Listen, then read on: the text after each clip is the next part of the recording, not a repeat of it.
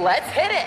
Give me a vacation. Vacation! Give me a wave. Surfing! Give me a city tour. The trolley! Give me animals. The zoo! Give me some sea life.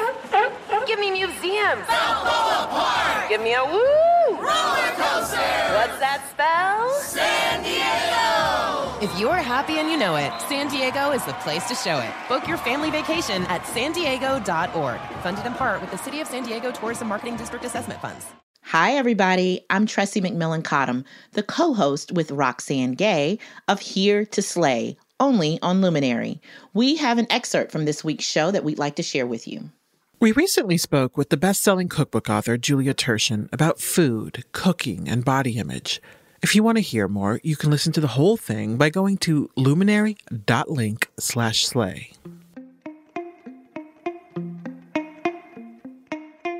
Julia Turshen, welcome to Here to Slay. It is such a pleasure to have you here. I don't know what to say. Thank you so much. I'm a fan of your food. I've eaten it, prepared by you. Haha, yes, flex. Oh, that is exciting. Yes. What did you have? Oh, roast chicken and this salad. No, tell us about it like so we had eaten it. Okay, there was this glorious roast chicken. Okay. And it had a lot of herbs and seasoning. I love herby chicken. Mm-hmm. And then there was a salad, and I love salad. There was, I think, potatoes. All I remember thinking was, I'm in heaven, and this is delicious. And it was beautiful. It was beautiful food. Now you have a new cookbook called Simply Julia, 110 Easy Recipes for Healthy Comfort Food. And I must say, having made a couple of the recipes, the food is quite beautiful and a little healthy and delicious. Can I tell you my version of that dinner? Yes. Yes, please. Absolutely. Yes. I have remade that dinner in my head so many times because I feel like so many things went wrong. No way. Are you serious? And I just want to cook this dinner for you all over again. But I'm so glad you remembered it well. I mean, I volunteer as tribute, but after you let's left. pretend it went terrible. And Roxane, you need to do a retake. Seriously, after you left, Debbie and I were like, we need to have them over again. I mean, this is great. anytime. Have you been able to do anything remotely like a small dinner party, a self-sustaining, edifying thing recently? I am planning on one tonight. Nice. My parents are coming to our house. Our meaning my wife Grace and I. They're on their way after this podcast. They have not been inside our house in over a year. We've had some backyard stuff, but everyone is fully vaccinated and they're sleeping over and I'm making dinner and I am so excited. I'm so excited. That is thrilling. So exciting. The fully vaccinated life is a good one. We are fully vaccinated, as are my parents. And we've actually have been bubbling with my parents since December. Mm-hmm. It's been lovely. After almost a year of not seeing them, to then have them with us was really fulfilling. So I hope that you guys have a really lovely evening. Thank you. I'm going to pretend like you're telling me this and I've heard it for the first time, but I'm a longtime listener of the show. So I know your parents have been with you. I'm so glad they're with you. That's right. That our mother's ready to expand the guest house. Listen, we're all caught up. You're right? a real one then. You are a real one. Julia, may I ask, what are you preparing for dinner? Oh, sure. You totally may ask. I am going to make, I feel like a broken record. I'm going to make a roast chicken. We have a collection of various potatoes in our house. We have some little potatoes. We have some random sweet potatoes. So I'm going to cut them all up, put them in the dish with the chicken. I think I'm going to roast it low and slow. I'll start it this afternoon and we'll eat it for dinner. Caesar salad, because it's one of my favorite things. And when I make the dressing, I call it Julius Caesar, and it makes me laugh every time. I see what you did there. I do. I know. And I think I'm also going to make a cobbler. So I did a cobbler recipe in this new cookbook called Any Frozen Fruit Cobbler because you can use any frozen fruit. And I'm a big believer in frozen fruit because it's so good and it's already cleaned and washed and ready to go. And life is hard enough. Exactly. Yes. Exactly.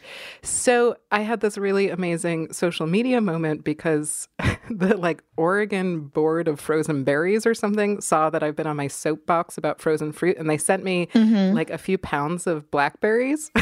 As one does. So I think I'm going to make like a blackberry cobbler. Can I just say that I am on the record as being pro cake? Oh. In the cake versus pie wars. Yes. The cobbler, however, is for me the compromise. As a Southerner, I feel like a cobbler is its own distinct genre. I don't think of it as pie. I know lots of pie people think of it as a version of the pie. I'm like, no, if you have to include cobbler, you are already conceding that pie is inferior. I'm very much in favor of the cobbler, and I am so excited to hear about that, as if I'm having some myself. You know, Julia, you have a new cookbook, and one of the interesting things about the cookbook is that you call it Recipes for Healthy Comfort Food. You know, I know that there's a lot of value judgment that we place on food as healthy or unhealthy. And Clean. Don't get me started about fucking clean food. What the fuck are you talking about? I think it's the most evil term to be introduced. Like, are you not washing your shit? Like, exactly. That sounds like a Caucasian problem to me. And I know that you've written recently about your changing relationship to your body and to your food. And so I would love for you to tell us about that journey to get to a place where you could write this cookbook full of just truly beautiful food. I would love to tell you that. And I have to just admit, it's very surreal to answer this question coming from you, Roxanne, and talking to the both of you together, because both of you, your work has been a huge part of how I think I've come to understand this sort of shift. So I'll back up and just say that I totally grew up in diet culture. I didn't know that not losing weight was like a goal that one could have, or the absence of a goal. And my household, we were a dieting household, like full of Snackwell's cookies, Boca burgers, all this stuff. Right. My parents both worked in publishing. They worked in the magazine industry. So I also grew up in a house where my parents were making the images and headlines of things that I was, comparing myself to. We were all comparing ourselves to. And basically, I just assumed that the meaning of healthy meant skinny. And because that's what I saw, and I never questioned it. And I wasn't around anyone who questioned it. And I have had this lifelong love of cooking. Since I was a little kid, like before I can remember, the only place I want to be is the kitchen. And the kitchen is where I feel most connected, where I feel most curious, where I feel most joyful, where I feel most confident. Not that I think everything's going to turn out well, like the dinner I made for Roxanne and Debbie, but I trust myself in the kitchen. Like, this confidence isn't that I think it's all going to be great. I just feel like I can figure it out. You can handle it. That's the thing. That's real confidence. That's right. Yeah. I'm so lucky that I've had that my whole life. And at the same time, I have not had the same joy and confidence when it comes to eating and just being in my body. It's been very fraught for me. I've felt things like guilt and shame and, the list goes on of those kinds of adjectives.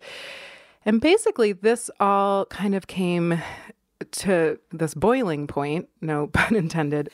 It started when I met my wife, Grace, because Grace got into a relationship with me, someone who hated her body. And that was hard for us, for her, for me.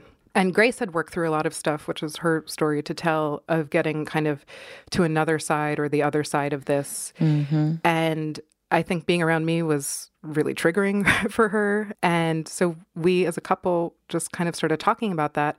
And in these conversations, I had this huge realization. I had limited myself to two feelings in my entire life, and I realized I had only ever felt happy or fat. Oh. Little did I know that fat wasn't even a feeling. I was about to say, that's not even a feeling. Exactly. And how much, though, do I also both love and also feel like pangs of recognition and how it took someone else loving you for you to consider how you were loving yourself. Yeah, exactly. Right? Yeah. I have to say, I've been dealing with that a lot lately, because after 2 years of very rapid weight loss because of weight loss surgery, I have plateaued in a very frustrating way. It's part of the process. I'm going to get past it, but I'm struggling with the plateau and the pressure of being publicly fat and the expectation that I should be walking around in a size 6. Also living with someone who has a reasonably good relationship with her body. I mean, she's a woman who grew up in this world, so there are some issues, but she loves me and my body no matter what. whether it was 2 years ago or today or wherever it goes from here.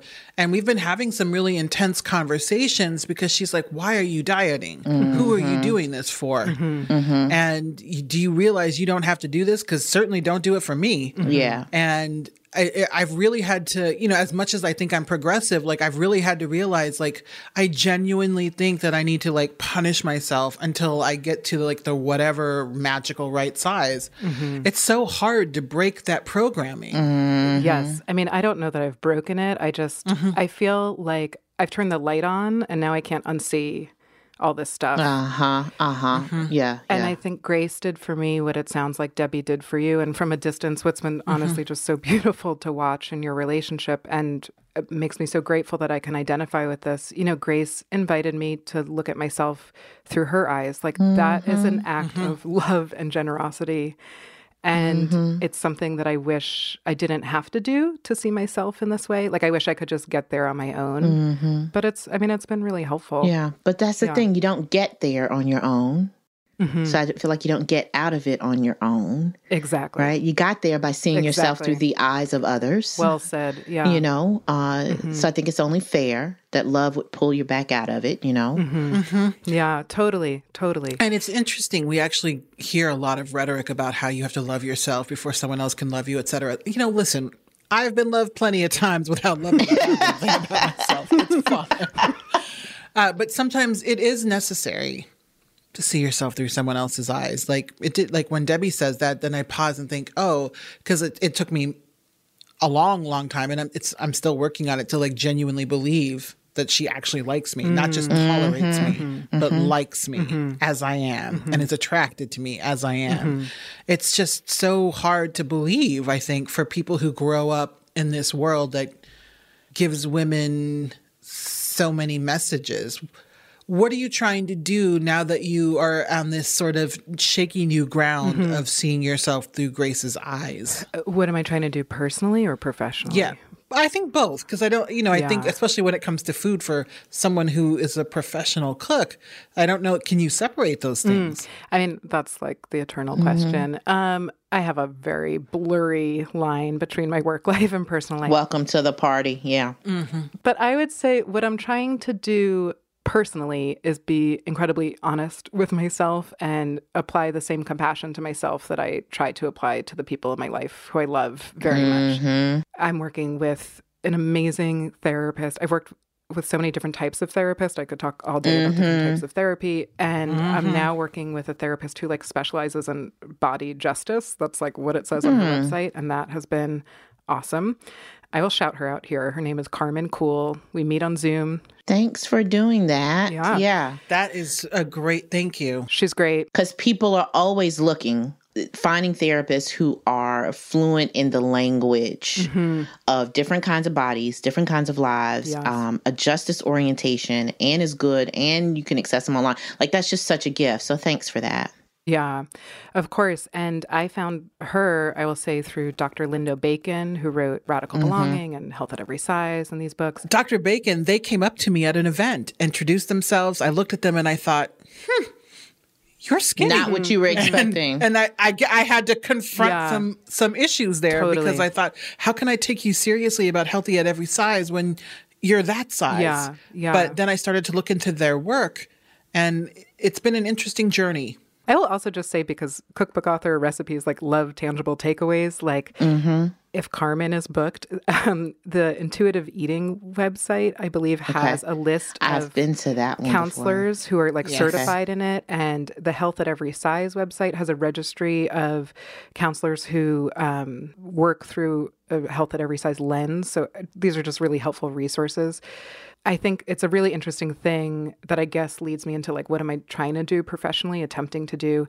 Because I think so much of the discourse around fatness is spoken by really thin people. And I think that speaking to fat people and just listening to fat people is really important. And I honestly don't know if I'm fat. I've thought I was. I know I'm not in a very fat body, but it just feels really valuable to me to contribute what I can, which is I know how to make cookbooks. So if I can make a cookbook that's healthy food that has nothing to do with weight loss, that feels valuable. I think cookbooks are really interesting, and I think they have a lot of power to sway culture in a way that's very underestimated because... How so? They're welcomed into people's homes like no other type of media. Okay. They're seen as so friendly, so warm. You know, my cookbooks are totally like queer propaganda, but like there's not a pride flag on the cover. Like this book is so much about like anti-diet culture, but it's not like an academic text. And all of these things are important, like so important. But I just feel like when this stuff is coming from everywhere, like just as you were saying, like when all these people and voices contribute to it, like you need a lot of people and voices to get out of it. Like, that's right. We have to respond from everywhere. So like I try to use my cookbooks as like Trojan horses for this kind of stuff. But also like here's some really easy, simple recipes, like have fun. Like it's not all serious. And it's nice to mix in, I think, fun and pleasure with a really serious conversation. Like it makes it more... This is so corny, but it's like it makes it more digestible, right? I see what you did there. I do. You were talking about before you were so rudely interrupted by me. You were talking about having like two emotions that you could label, happy and fat, at some point, right? And I know I've read in something, I think another interview you did, I could not believe you said this because this is a thing I actually seriously recommend to adults that I thought I was the only one. You talk about trying to label your emotions better. And you said you got one of those charts that they put in kindergarten classrooms, which I love those charts. I'm not even, and that is not hyperbole. So like for the people who don't have kids or maybe haven't been to a classroom recently, there are these wonderful charts that they some teachers put in their classrooms. And the children, when they're about to have a meltdown or, you know, is not in good sorts, as my grandfather would say, the teacher will say, point to your feelings. And it has a visual representation of different feelings. Like, are you sad? Are you lonely? Are you right? All these other things. And you said you use it to help you label and process your emotions. Where did you get this idea from? Because I thought I'd made it up. I just want you to know. I thought I created that. Do you have one of the posters? I have a digital one up on my, because we're virtual right now in our classroom at the university. But I do have a digital one. Really, So mine, I use it to this day because, again, I'm not an expert on any of this. I'm not through it. I'm not on the other side. I'm just like very willing to be very honest. So it's on my wall. It's right behind me. Yeah. This is something I look at constantly because I imagine the two of you being, you know, writers, scholars, the people that you are, you might relate to this, that I tend to live very much in my head and I don't always feel super connected to my body. Yeah, absolutely. Absolutely. Yeah. So often I feel like, I know I don't feel good, but I don't know what I feel. And I go and I stand in front of this poster and I look and I try and figure out what I actually feel. And for so long, I had used the word fat, this simple, short word. I had used that word to describe so many things and anything other than happy. I didn't even know happy and fat could exist at the same time. Yeah. You know, it's so sad. And this really, I cannot give enough thanks to my wife, Grace, because she basically was the person in my life when I said, oh, I feel so fat. She said, can you tell me what you actually feel? I never had that before. Go, Grace. Yeah. Oh, no, Grace. What a great question. Yeah. That is a great question. Yeah. I am actually going to ask myself that next time. What do you actually feel right now? So like in 10 minutes. No, and it's really, I'd be so curious to know. You don't have to tell me, but like, I'm not trying to stop the thought. That's going to be, I think, impossible for me, at least at this point. And then I feel like a failure if I have the thought. And I'm sick of feeling like a failure. I'm just sick of it. So I just try to get curious about it. And it's like, so what am I actually feeling? Yeah, so I stand in front of the poster and I'm learning.